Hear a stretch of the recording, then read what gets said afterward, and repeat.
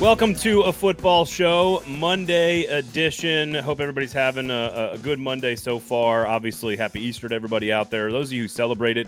And, of course, we've got lots of stuff to do today on the show. My name's Braden Gall. His name is Zach Lyons. Zach, how are you, sir, on this Monday? Doing really great. I don't name search like Darnell Wright, as we were talking off air, and my S2 scores are not as low as CJ Stroud. But are they as good as Will Levis? Because apparently I don't Will know. Levis... I've been trying to get Mike to get us to do like a on-site podcast where we interview the guys and we actually take the test to see. I would pretty love good, though, at those kind of things. I would love to watch everyone in the media, in national media, take the S2 test. Of course, yeah, Will Levis, a 93, one of the best tests ever, of course, out there. And of course, he's meeting with the Titans. We've got lots of stuff to get to today. We might just do this every episode of this show from here on out. Zach's random draft musings. There's always certain things that are bouncing around in the old noggin there. So we'll end every show with sort of here's some random draft thoughts for you guys as we get closer and closer to the actual draft time. Could this be the most unpredictable draft in sort of modern NFL draft history, whatever that means for you? And is that a good thing or a bad thing for the Titans? Does it help the Titans that this could be completely bonkers in the top 10, top 15 picks? Does that help the Titans? Does it hurt the Titans?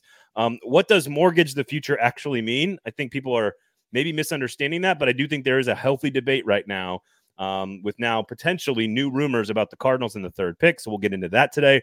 Obviously, we will be spending the vast majority of the show and the first half of the show talking about Jeffery Simmons, the new contract. What does it mean? And all things Titans defensive line, salary cap. Of course, there's a tentacle or two that I know Zach doesn't want to talk about, but we'll have to do it. Otherwise, let's say thank you to our great sponsors, the Kingston Group and Sinkers. The Kingston Group, buildkg.com, Nashville's locally owned custom home and remodeling firm. Make sure you give them a call. Just talk to them before you make any big decisions about your house. I promise you they will help you out. I had my sister and brother-in-law are doing a renovation on their condo. It's kind of a smaller renovation. They wanted some advice on it. They called the Kingston Group. The Kingston Group said, look, this isn't exactly what we can help you with, but here's who can. And they gave them totally that great. Was nice. This is how you do it. Like, this is what they are for. They are trying to help people get their goals accomplished, whether they benefit or not, which is what makes them a good, upstanding member of our community. Make sure you check out the Kingston Group, of course. And you know what? The Kingston Group are also big-time supporters of Our Kids, which is a charity that I've been a part of for almost 10 years. They help with sexually abused children in Tennessee. And for those that don't know, children are probably our most important asset. Zach, you okay with that? Calling children our most important asset? Sure. Whatever that means. In our community. Money's more important, a more important asset, but, whatever. I don't know. Children are the most important thing in our community, in my opinion. I don't think that's a controversial take. It's not a hot take. But Sinkers is putting their money where their mouth is as well, along with 440 and a football show. Zach, you and I, of course, are going to be doing Sinkers, the defending champion, 2022 Nashville scene, best liquor store in the city. They got a location in East Nashville, a location, of course, called Bluegrass up in Hendersonville. So check them both out. Defending best liquor store in the city. They're putting on a draft party. We are down to 17 tickets left for this draft party. The link will be in the YouTube show notes, so you can go check that out. If you want access to the tickets, let us know. We're keeping it just within the show here. We're not posting it out on the socials. We're just keeping it within the show. We want a good crowd. We're going to do some really cool giveaways, some trivia competitions. We're going to do a live stream when the Titans go on the clock. We'll do a Q&A, private Q&A after the Titans make their pick, of course, so that when you're there, you get access. Private Q&A. You get all of that. Yeah, I'm learning at the same time as the audience is that I am being forced to do a private question and answer section. Yeah, listen. The people want your takes. And we need to make sure that those who buy the tickets and support Our Kids, because all the money goes to charity, all you can eat, all you can drink, brought to you by Sinkers. We're going to be at their event space in Wedgwood, Houston. Zach's going to... An important asset, more important than kids. Wow. Wow. Gotta have food to live. Yeah, Zach will answer all of your questions. And here's another... So, again, sign up... Tons of parenting advice. Obviously, with all the experience he has. Yes. Go to Sinkers, sign up for the in-crowd. Here's an example of why you sign up for the in-crowd. Not only are we having really cool giveaways, exclusive parties, distillery tours, all kinds of cool stuff. But so here, I'm signed up for the in-crowd. I get an email on Thursday or Friday of last week. It says, look, we got this special edition. Bernheim original, barrel proof right there. See if you can see it. 118 proof. There are 10 bottles of these in the state of Tennessee. 10 bottles. And there's one in your hand. And there's one in my. Yet, how did that happen, Zach? Sinkers, baby. Crowd. Sinkers. I got the email. They said, "Look, you're one of our best customers. You're in the crowd. We've got these available. Why don't you come on by? You can pick it up before a certain time or date." I went on by. I said, "What do you guys think? Is it good?" And he's like, "Are you kidding? There's only 10 of them. You got to buy one." I said, "Okay." And I had a nice bottle of bourbon there for Easter. So there you go. That's why you sign up for the in crowd. You get cool stuff. That's it. I like it. It's good advertisement. And again, we'll put the link to buy tickets in the show notes for YouTube. And if I can figure out somehow to drop it in the chat today, I'll try to do it. Okay, let's get to Jeffery Simmons. Reportedly, 4 years, $94 million, $24 million signing bonus, $66 million guaranteed. We don't have all the details yet, but Zach, total guarantees. Total guarantees. And typically, a lot of this stuff lately has been like, oh, you got up to $66 million guaranteed. Now, there's no up to, and we know that Teron Davenport is getting this information from the agent because the agent did a really cool thing and basically said, Teron's been a big supporter of mine. We've always had a mutual respect. That's why I went to Teron first and not to the big guys and gave him the story. I thought that was really cool. So much props to Teron for breaking the story. And so it'll be interesting to see what is actually fully guaranteed. Mike, when the big announcement and how it all went down with the little trolling, because I saw the ... and I was like, well, I'm obviously not going to be able to go walking the pups because the news is about to go down one way or the other. And then as I'm typing, this ... makes me think that he's just trolling everybody. Sure enough, he was. But Mike had put out in between that, or I guess when the deal became official, that do you think it's going to be over under $100 million total value, over under I think he said 50 million fully guaranteed, which was really low, but I did under and over because that's what I've been saying this whole time. That's what it's going to be. I've been saying it's not going to be $100 million. And I know I'm just parsing $6 million worth of stuff, but it is what it is, right? I mean, it's his value.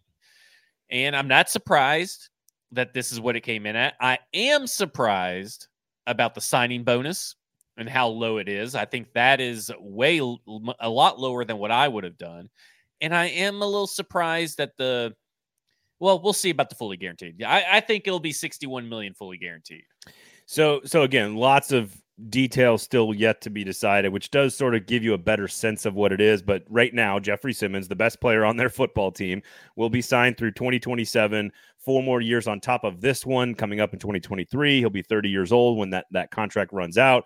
And again, I think there's certain players, and we'll get to the wide receiver later on at the very end of this conversation because it's not relevant, but there are certain pieces you have to build your football team around, and Jeffery Simmons, to me, has always been one of them. I think this deal came in under what I expected it to be, just in general, across all the different levers and boards.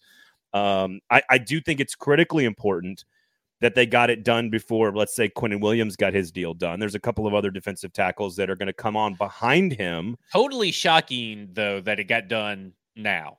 Before the draft. To me, that is the most shocking part of this entire situation is they got it done before June and July, and I'm with you. No Dexter Lawrence extension yet. No Quinnen Williams extension yet.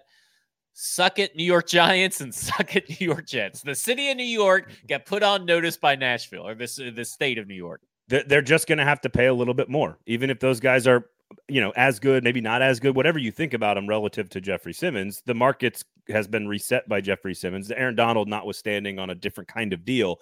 But basically, the market's been reset with this contract for defensive tackles. And there's a couple guys that are going to need some money soon. And to get yours done first, I think this is why to me, this is an all win here for Ran Carthon, and Simmons gets his money. The deal is done before the draft, so you can focus on what your team looks like, on what your board looks like, prioritize the players that you want. You get it done before other defensive tackles reset the market and continue to add dollars to the defensive tackle market and contracts in general. It's probably a little bit more friendly than we expected it to be. I expected it to be $100 million at least. I just think all the way around, it's a huge boost for Jeffery Simmons' bank account. but it is a stabilizing factor. It's a huge boost for Amy Adams Strunk kind of puffing out a little bit and saying, look what we can do. We can pay the players that we want to pay, if that's in fact what they did.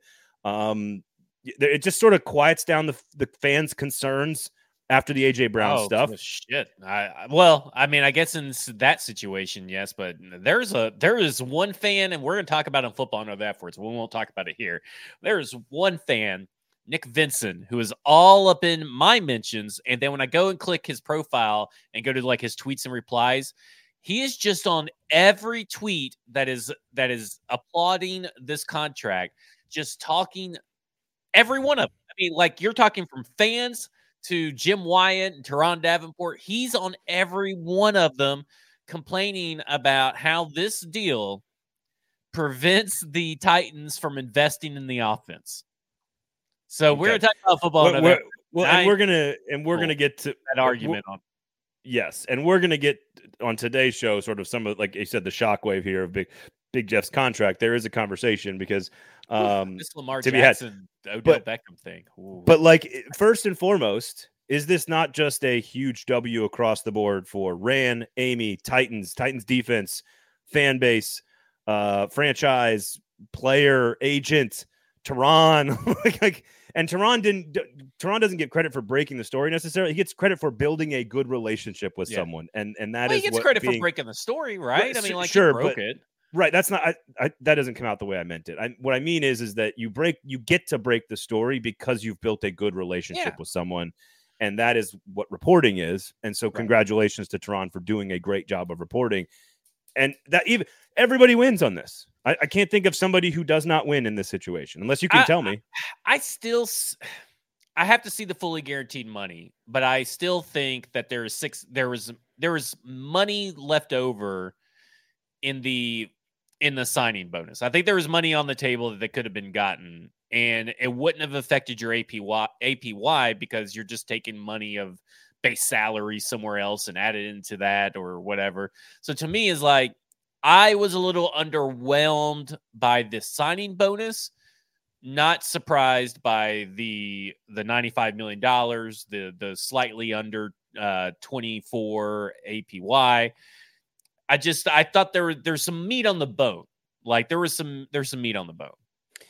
Tim says, do you guys think that income tax had anything to do with Big Jeff's numbers? It was slightly lower than I thought. By the way, Tim, can't wait to see you on draft night, along with Adam and Elliot and Jason and Stoney and Joe. We got a lot of fun people coming to the show already. Again, check out the link in all the YouTube show notes for Sinkers 440 draft party for a football show.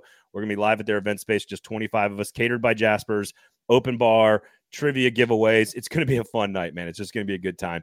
And of course, Titanic says Big Jeff technically broke the story. I guess that, whatever. I guess, but we'll get to the income tax. That's a hater comment. I don't like that comment. We'll get to the Titanic, but I did not like that comment. We'll get to the income tax, but you mentioned the reaction here, and first of all, like, it's what does this do for the other things that they need? How does it affect draft strategy? How does it affect building the team? Does it affect anything else in your opinion? No, it doesn't affect anything. Like, right? I mean, like, nothing that anybody was really talking about was planning a life without Big Jeff, right? Like most of the media, most of what we've talked about outside of like one episode where we talk about, what's more important, a defensive tackle or your rookie franchise quarterback or this or that. It's always been, we all expect 90% Big Jeff's going to be back. So I don't see, you're not the first person to ask that I saw today, but I don't see that general question having any sort of reason behind it other than we are just programmed to ask a question as generic as that in sports talk radio.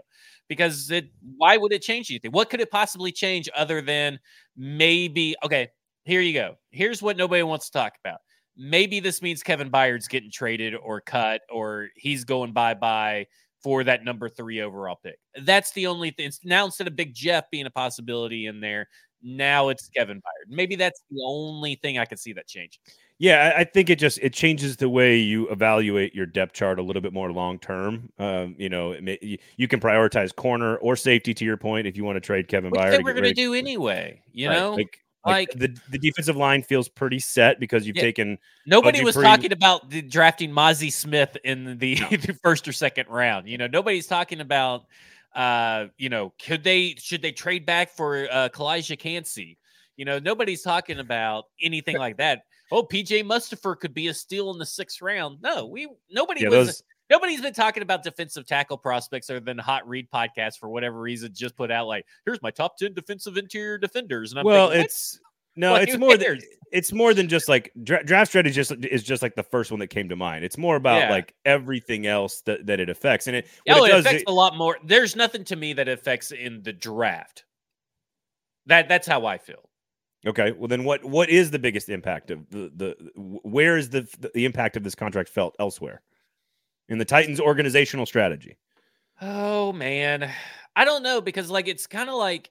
Do you remember when the Panthers last year were like, they're doing a fire sale and they want to get rid of everybody, and they're like, no, we want to keep Brian Burns, we want to keep DJ Moore, we want to keep this guy, that guy, because we're not really tearing it down. We need pieces to build around, right? Because I kept saying, why would they trade away all these pieces? Then they're going to have nobody to build around. And if you are, what this says about the organization, the structure, is that this is not a teardown. And we've been saying that, whether people have listened to us before now or not, totally different. But this is a sign that says, hey, regardless of where you think we are at, we are building around Jeffery Simmons. We are building around our young stud players, and we are not letting them go via trade, via their contract ran out and heading to free agency, cutting them. We are keeping these guys in-house that have shown that they are like two-tone blue through and through. All right. Is there any other angle you want to discuss about Jeffery Simmons specifically, the contract, his future, the Tennessee Titans defensive line still being probably one of the best in the AFC, probably the best in the AFC South? Again, trading Bud Dupree for Arden Key, bringing back Harold Landry, developing Rashad Weaver. Danico Autry is now freed up to play alongside Jeffery Simmons for the foreseeable future.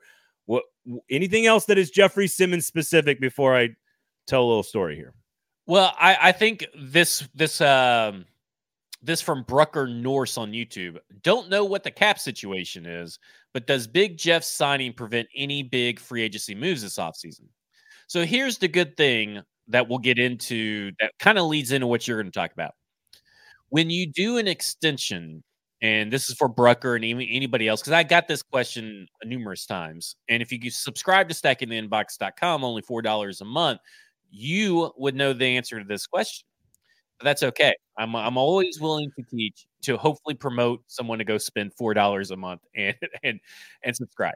It's half a cup of coffee. Stackingtheinbox.com, which is insane to say, by the way. It's a half a cup of coffee. My wife used to go to Starbucks all the time, and it is now like persona non grata in this house that we are going to Starbucks. It's so outrageous. Anyway, what happens in an extension typically, 9 times out of 10, you could almost say 9.9 times out of 10, is that they take some of the base salary of the current year contract, and they turn that into a signing bonus and then spread that signing bonus out over the term of the contract. Now, a signing bonus can only be prorated over a 5-year span. So that means there is no void years coming for this contract initially, because if they restructure something, they can. Right. But that means that his $10.7 million that he has as a cap hit in 2023 is going to lower. Now, that could lower to $5 million,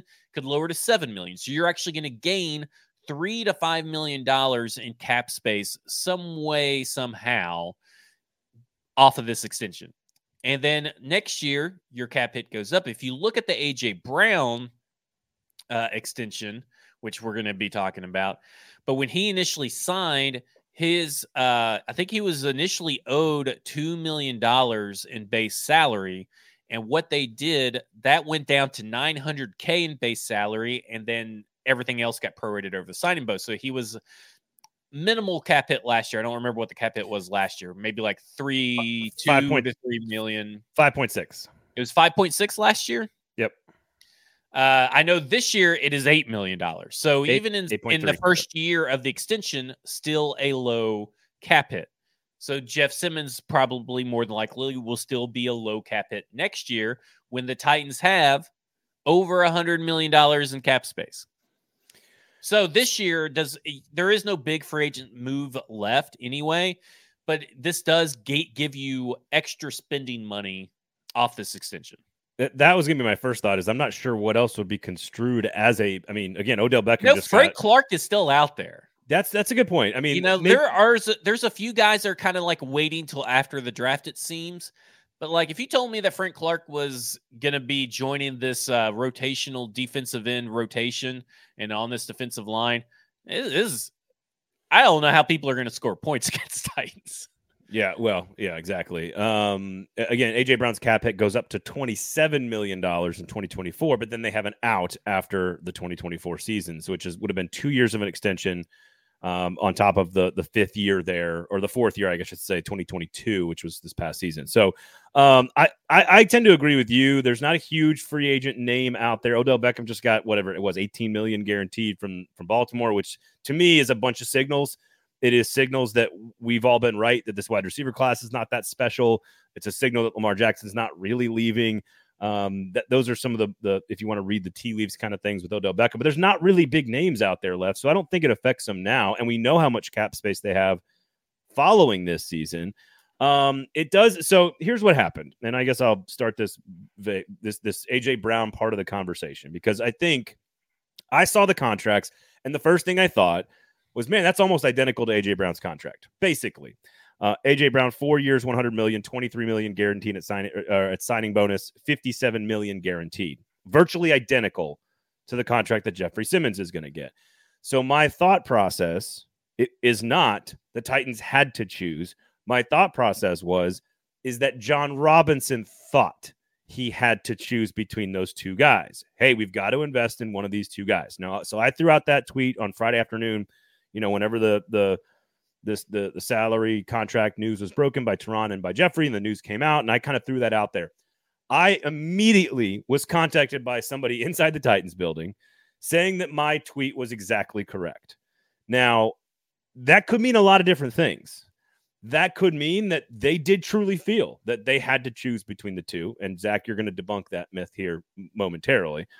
And that Amy Adams Strunk is largely involved in every one of these decisions. And I don't think this is all new news. I think we all felt that John Robinson he goes, man, I got to pick between Brown and Simmons. And while that's not the correct calculus, I do think the right decision is Simmons. If you're asking me, hey, you only can have one. You can spend $100 million on one of these two guys. Which one do you want? I would prefer to sign the defensive tackle than the wide receiver. That's my personal opinion.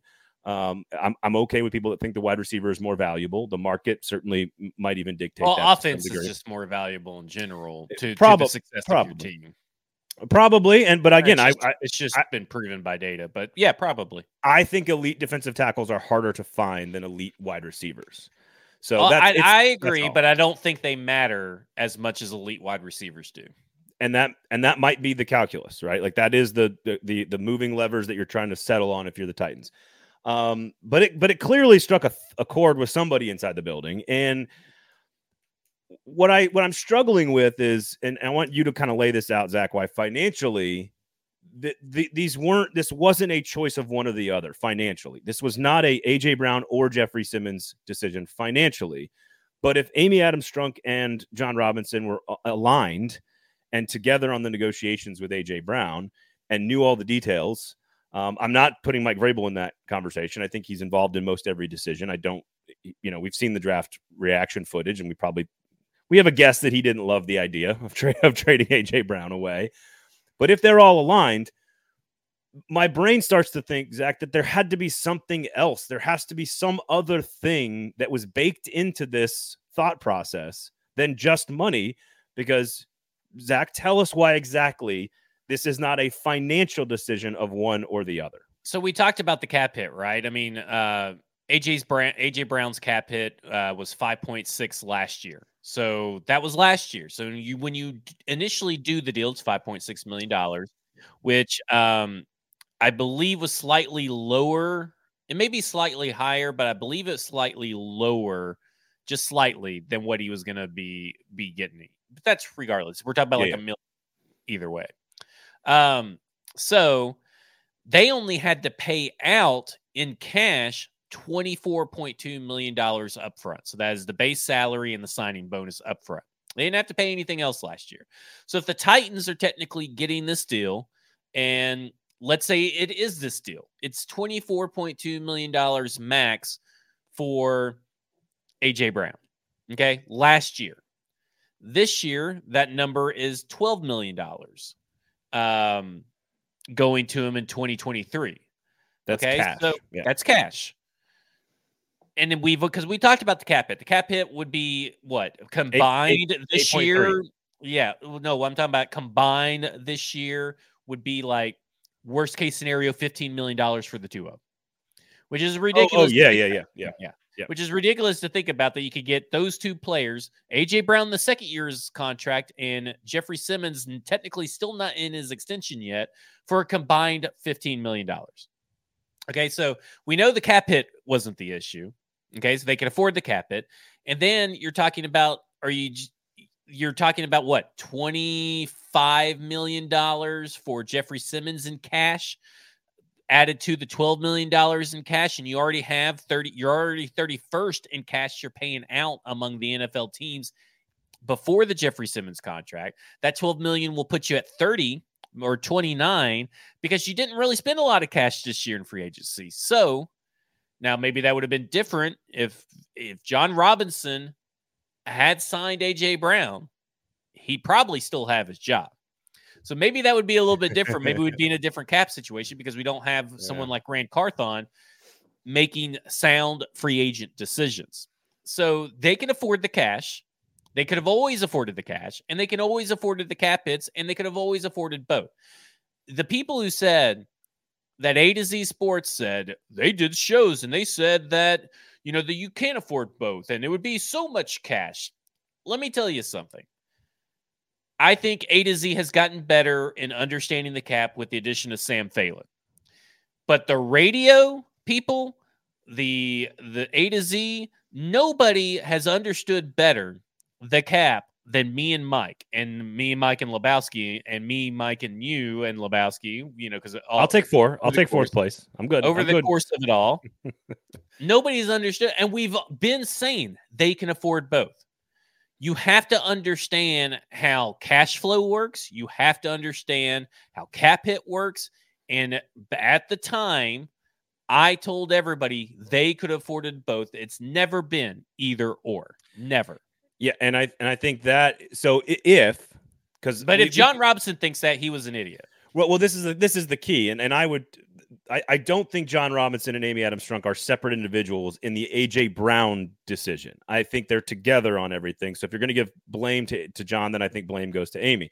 But what I will say is, and worst case scenario, if you get both deals done, you're talking $25, $26, $28 million cap hits in 2024 for both players. But the idea then is you have a lot of contracts that have come off the books. You have a ton of space. Maybe even a rookie contract for a quarterback. That is how wasn't a lot of foresight in this. I feel which is how you do business in the NFL, is spend money on big star pieces around your rookie quarterback contract, which again, in theory, could be what takes place in 2024, 2 years from now, when Jeffery Simmons' cap hit probably goes way up, when A.J. Brown's cap hit goes way up. With a $36.6 million cap hit Ryan Tannehill and a $15 million cap hit Derrick Henry, you still could have afforded both. That's always been my issue.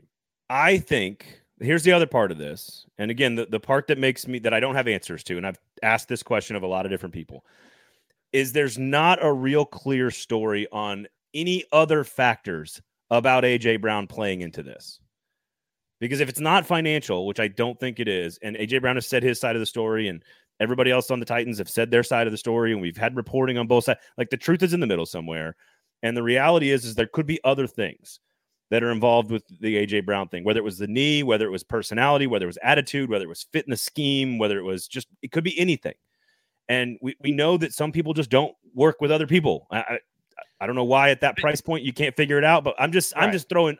This is all hypothetical. I'm not reporting any of this. I'm just saying that if the money is this easily figured out, and John Robinson and Amy Adams Strunk didn't see that, that is a major mistake. And you're right. That is why the owner doesn't fire herself. She fires the guy, the general manager, and that's why he's not here.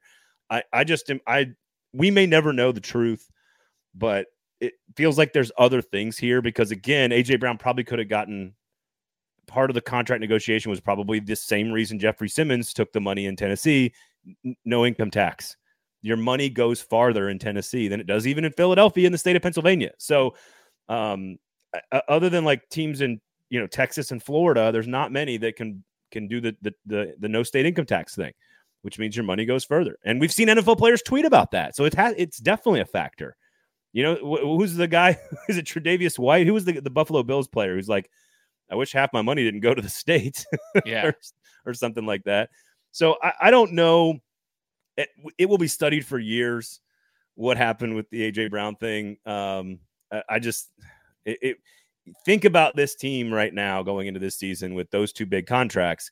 And if you can make it work financially, then I feel like you could have made it work with other pieces, if that makes sense. You definitely could have. It was a ridiculous notion when it was proposed before A.J. Brown got traded, right? I mean, like that was the notion all through the 2021 season when A.J. Brown extension came up and Jeffery Simmons extensions, the possibilities all through the 2021 season was this ridiculous notion that this team couldn't afford both players. What it boiled down to is that at the time, this team didn't know how to handle negotiations. And to me, that's where it's at. You see it in the article from Big Jeff last summer.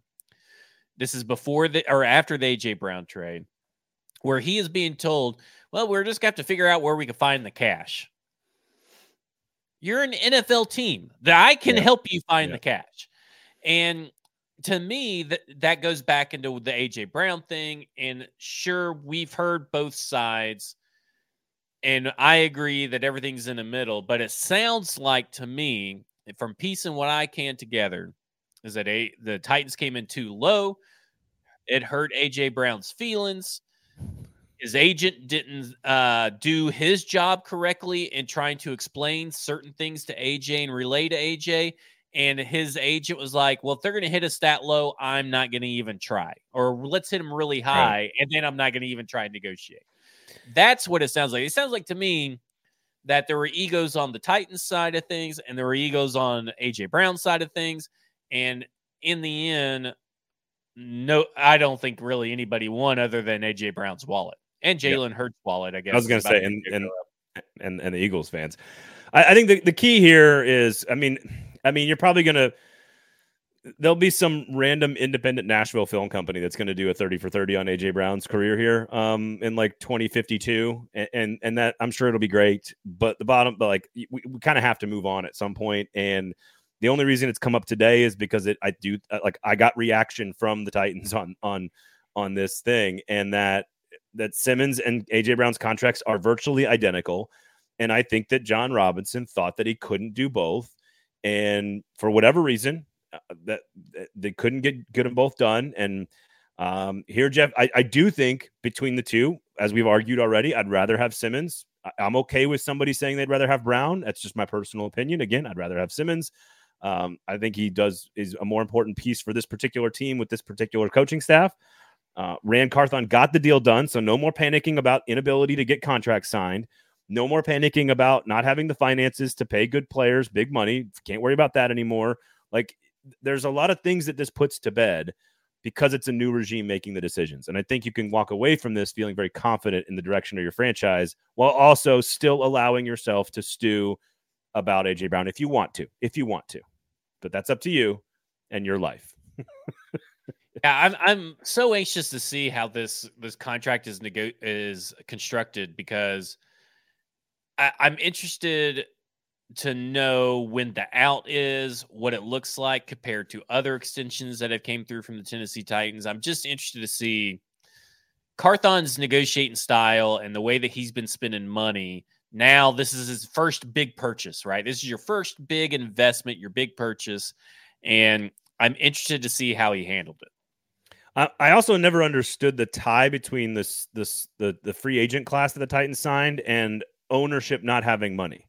I never understood that connection because they didn't have a ton of cap space, and there wasn't a lot of. Well, they did when it initially opened. I mean, they were top 10, I believe, or at least top 15. Sure, but then that means they spent a bunch of it because they're like 31st now, according to you. So what I mean is that they weren't making those decisions to bring in Arden Key and Al-Shaair and Dillard and the class that they brought in. They weren't doing that because they were worried about Amy Adams' Strunk bank account. Like that was not one-to-one. It's a piss poor free agency class, right? We spent all year, everybody in the entire National Football League, everybody that covers the team, whether you are doing a Bengals podcast or doing the NFL Wake Up Good Morning Football. Everybody has talked about how underwhelming and trash this free agency class is. And all fans have wanted to do was slam the Tennessee Titans for not spending enough money on trash. Right. Like if you need this team to buy some trash, just go outside and find some trash and pick it up off the road, bring it inside your house because that's this free agency class. Mayor Cooper would be excited if someone went around picking up trash. Yeah. No, I think to me it was they spent two chunks of cash, one on a left tackle and one on a defensive end to fill Taylor Lewan and Bud Dupree's spot, two very expensive players and pieces of any football roster. And then they used very efficient funds to find players that they think are extra motivated for playing time that Rand Carthon is very familiar with. I just thought it was a garbage free agent class and thrifty shopping with a lower salary cap situation than they will have next year when they could, in theory, spend a bunch of money if they want to. And Rand went through and cut all the contracts he could to get a bunch of money off the books. Like I just don't. There's still at least one more move in these contract situations. I'm still thoroughly convinced that one of Tannehill, Derrick Henry, and Kevin Byard will not be on this team next year. I tend to agree that two of those three the team would like to move on from. That is all I'm going to say. I think we all agree Derrick Henry's number one on the list. I think we can all agree that unfortunately, while no one wants to see it, that it is the smartest move if of those three is to move on from Derrick Henry. Okay. All right. Adam Schefter reports that 6 teams, by the way, Sinkers, Kingston Group, are two great sponsors. Check them out. Of course, Sinkers and Kingston Group, number one liquor store in Nashville in 2022, named by the Nashville scene, of course, for Sinkers. Make sure you sign up for the in-crowd. You get access to really cool allocated stuff like this. That is a barrel-proof Bernheim original. I got that only because I'm a part of the in-crowd. They sent me an email, say, hey, come by and get you a bottle.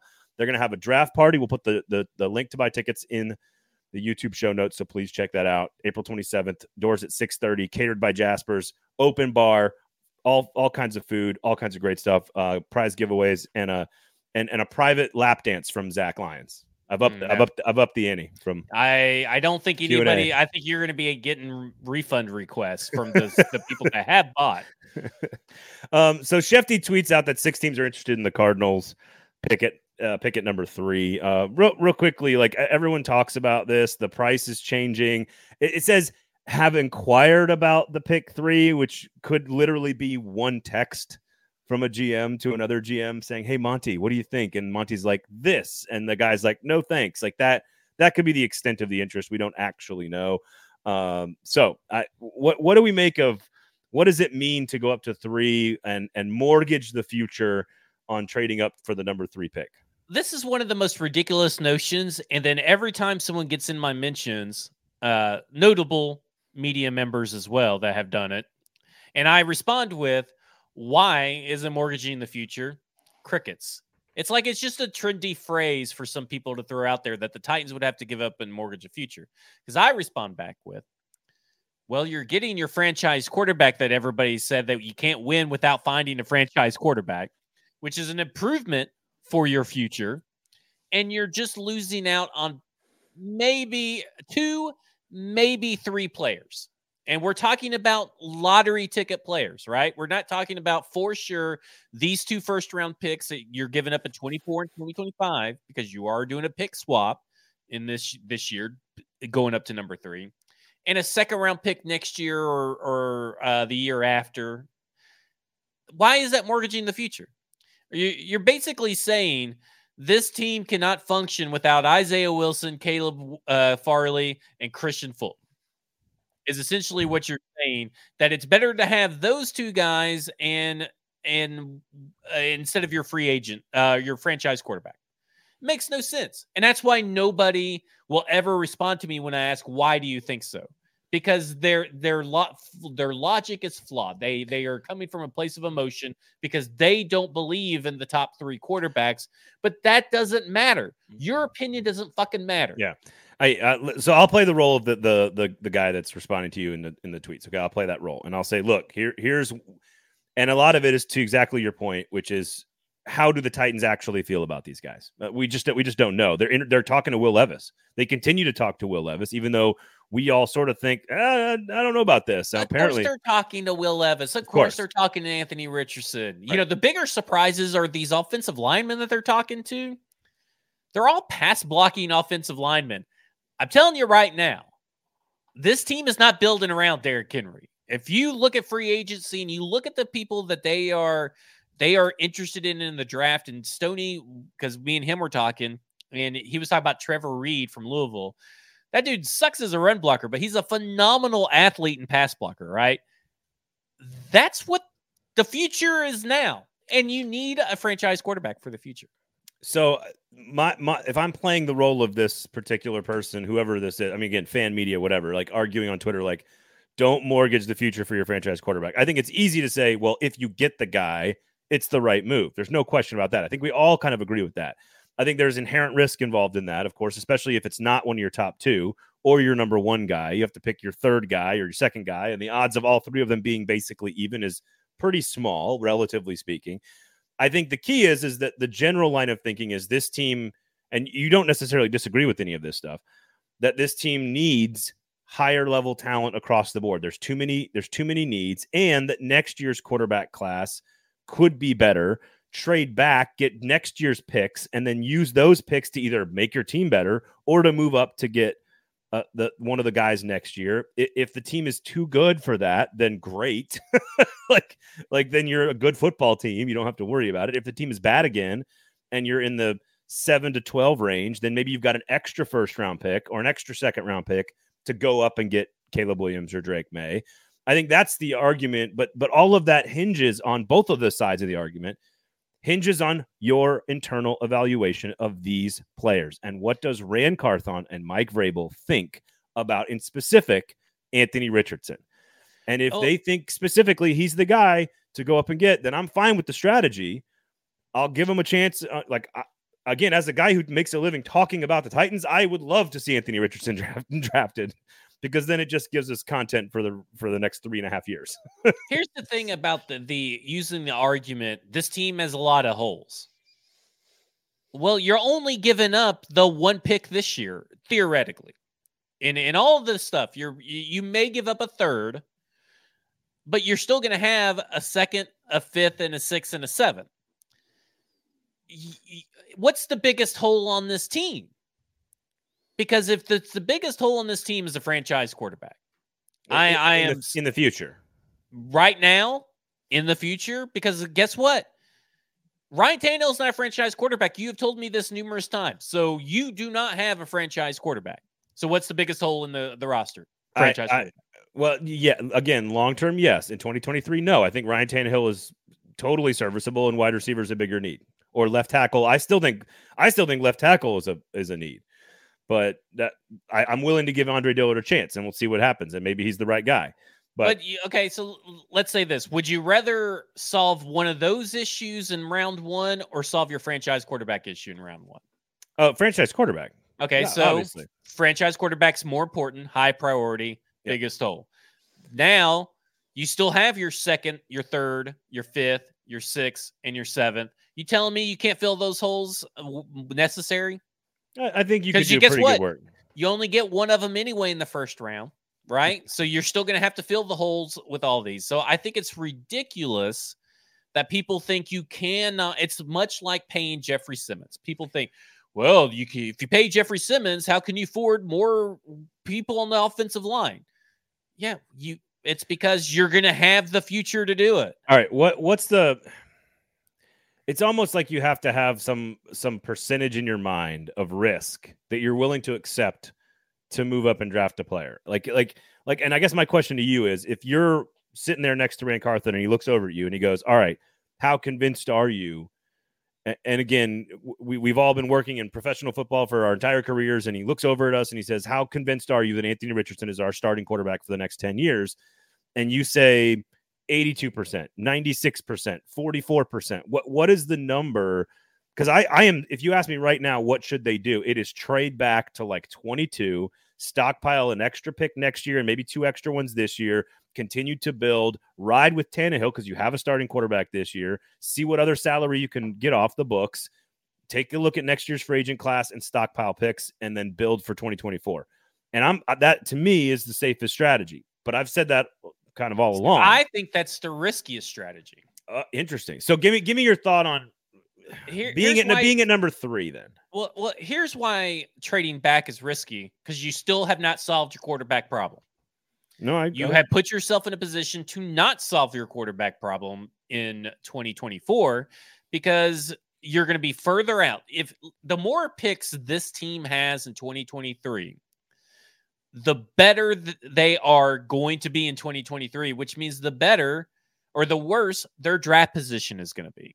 So you're going to have to mortgage more for a guy next year to move up instead of just here's what I believe.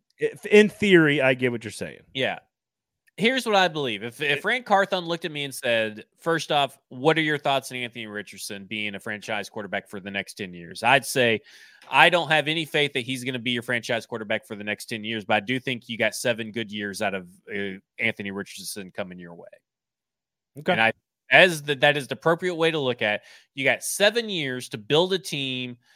And technically, probably Rand Carthon and Mike Vrabel only have 5 years to build a team. So your decision making is within 5 years. Is to say, hey, I think within 5 years, Anthony Richardson can do enough to get you a Super Bowl if you make and build around him appropriately. Okay, so you got 5 years. Anything other than that, you're probably not making it to the Super Bowl with Anthony Richardson, and you're going to have to start all over anyway because he's not Patrick Mahomes, but he can be a guy that can disrupt for one Super Bowl the other AFC South teams. Yes. So a couple of things here. Couple interesting points here. Titanics is not going to happen because Vrabel will be fired if they lose in 2023 and likely would replace him with someone better as well. That is not true. That is not true. They're not going to fire him. Titanic has been on this whole thing. We love you, T. Yeah, but like he's been he or she has been all over this thing that they're going to fire him if he loses. Let me tell you something. If Anthony Richardson is your quarterback, you're not losing. If Tannehill is your quarterback, you're not losing. I just don't think that either one of those quarterbacks are going to prevent you from winning a lot of games and enough games in 2023. I tend to agree. I also think you could trade back, get extra players this year that are going to be very solid members of the team, and still be 7-10, and still need another year for those guys to develop. Still need another year for last year's draft class to develop. It doesn't automatically translate like boom like that overnight. Sometimes it can, but sometimes it doesn't. And I think they could absolutely stockpile draft picks this year, maybe add an extra second for next year, add a bunch of really good players, still finish 7-10, and still be looking at number 12 next year. Go up and get their quarterback, but have a better roster around him in 2024. And then Tannehill rolls off the books, and like you had a fun competitive season. You didn't get better, but you got better on the roster. Like it's all kind of gray area, and it's all about whether or not they believe that one of these 3 guys is their guy or not. And that's kind of what we said since the very first time. Obviously, I feel like all the signs have pointed from all the rumors that we've heard that they believe in the top 3 quarterbacks. Yeah, and then they're questioning themselves. They're doing diligence on Levis, I guess, is what they're doing. Unless I he's mean, number that's what 3. you have to do, right? You Yeah, have to show interest. If you're going to show interest in one quarterback or the top 3 quarterback, you still have to show interest in the other ones just in case you don't get your guy and someone wants to trade up with you because they're afraid that maybe you are going to take their guy. So and Trey says this. They've said nothing but love and support for Tannehill while leaving the door open for a trade. I think that's what's been interesting is they have done nothing but say the right things about Tannehill, and he's clearly their starting quarterback until he's For not. now. Yeah. Until he's not. And they could extend him at any point and make all this moot, and they're not. And that's because they are interested in potentially trading up to get a draft a quarterback and sit him behind Tannehill or trade Tannehill and get some picks back for him. So they could also walk away from him as well. So we shall see. I will say quickly here on the unpredictability of the draft. Sinkers and the Kingston Group are 2 great, amazing local sponsors. Make sure you go check them out. Again, tickets to our draft party. All the money is going to go to charity. Open bar, catered by Jaspers. Zach's going to be there doing all kinds of cool stuff for you guys. We got giveaways. It's going to be fun. What are you signing me up for? I'm just coming in to hang out. I'm just that's all you need to do. You're the talent, man. Just show up and tell jokes. Just another pretty face. That's all you are. Just another pretty face. We'll put the link in the show notes, so make sure you check that out. But we're not posting it out there on the socials. We just want those of you who are watching the show and listening to the show to have an opportunity. So it'll be in the show notes on the podcast, and it'll be in the YouTube page as well. So you have to have listened to the show to come hang out with us. And again, only like 17 slots left for that Thursday night coming up in over 2 weeks. Most unpredictable draft we can remember. We've been saying this. It's going to make for a super fun top 10 picks. A lot of drama could take place that night, which is why you want to be hanging out with us. But is that a good thing? Is that a good thing for the Titans, or is that a bad thing for the Titans that it could be completely batshit crazy the first 10 picks? Well, it depends on if they want a quarterback. But if they don't want a quarterback, it could be absolutely awesome for the Tennessee Titans, because what's going to happen is that players that you weren't expecting to fall are going to fall. And whether that means the Tennessee Titans want to draft someone like a Christian Gonzalez or a Jalen Carter or something like that, more than likely it gives them the opportunity to trade back and still get their guy. And that is why it's a good thing for the Tennessee Titans. I love the idea of them just sitting and waiting and having like the 3 of their favorite guys still on the board. Like Jackson Smith-Njigba is still there. Darnell Wright is still there. There's some pass rusher they still like. Good on Darnell Wright. Don't need any name searchers. They already got Monty Rice out there doing that. We know dick eaters on the Tennessee Titans. That's a joke. Go look at the internet. Let's just say hypothetically, there's their best, one of their favorite tackles, one of their favorite linemen, one of their favorite edge rushers, one of their favorite corners, their top receivers all there, and all they got to do is trade back to 16. And they get like an extra 3rd round pick out of the deal, and they still get to draft the guy they want. Like, I think they're in a good spot if it goes bananas in the top 10. And I think it's going to be crazy. I think if 4 quarterbacks go in the top 10, isn't that good for the Titans? Oh, yeah. Yeah, for sure. I mean, it's always was going to be good for the Titans unless, they wanted a franchise quarterback. Then it's really bad, because Hendon Hooker is not a franchise quarterback. I still can't tell. You said you think they're convinced on 3 of them. I'm not sure. I think they're convinced on 2. What if all 4 of them fall? That'd be kind of crazy. But I will say this: I think they would not be heavily aggressively pursuing trades if they did not believe in the top 3. Anthony Richardson, number 1 to Carolina. CJ Stroud, number 2 to Houston. Bryce Young, number 3 to the Titans. I'd be okay with either one of those 3 quarterbacks at number 3. Sign me up, man. I'm good. Again, you can't mortgage the future if you get a franchise quarterback. You just can't. You can't. It's you're investing in a mutual fund, a traditional IRA. Yes, you're investing in your future. Yes, Bryce Young is the T stock. Literally the opposite of mortgaging your future, by the way. Bryce Young is the T stock before the Fed upped the interest rate, and Anthony Richardson is a little bit more of a penny stock day trader. It's a little bit more risky, but it's still an investment, and it potentially could hit big. So there you go. I'm just looking forward to it. Again, come to the draft party.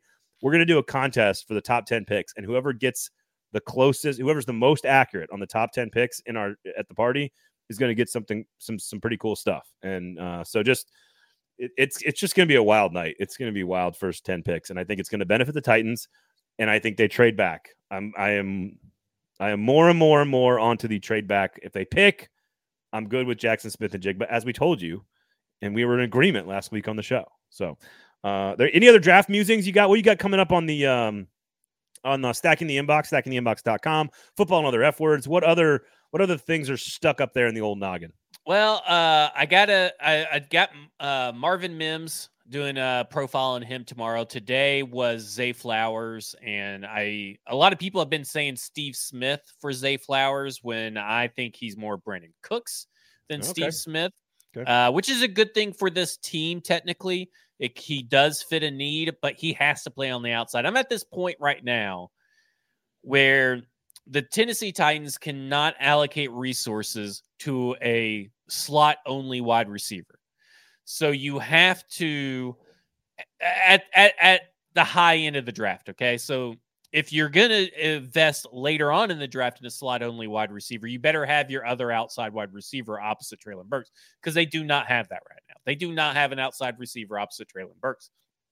So if you feel as a team that Zay Flowers can only play the slot, which likely, yes, but there is the possibility for him to play outside. Like Brandon Cooks is the outlier, Steve Smith before him, Santana Moss before him. Like it kind of comes in like 5-year spurts. So maybe this is the 5th year for that. So, but a guy I can't shake that it's been driving me nuts, and it's been up in my head, and I've been shifting how I'm going to write this series. Cause yesterday I tweet out one thing, and now today I'm like, I'm finishing up Marvin Mims, and I still got this guy in my head, and I can't shake it.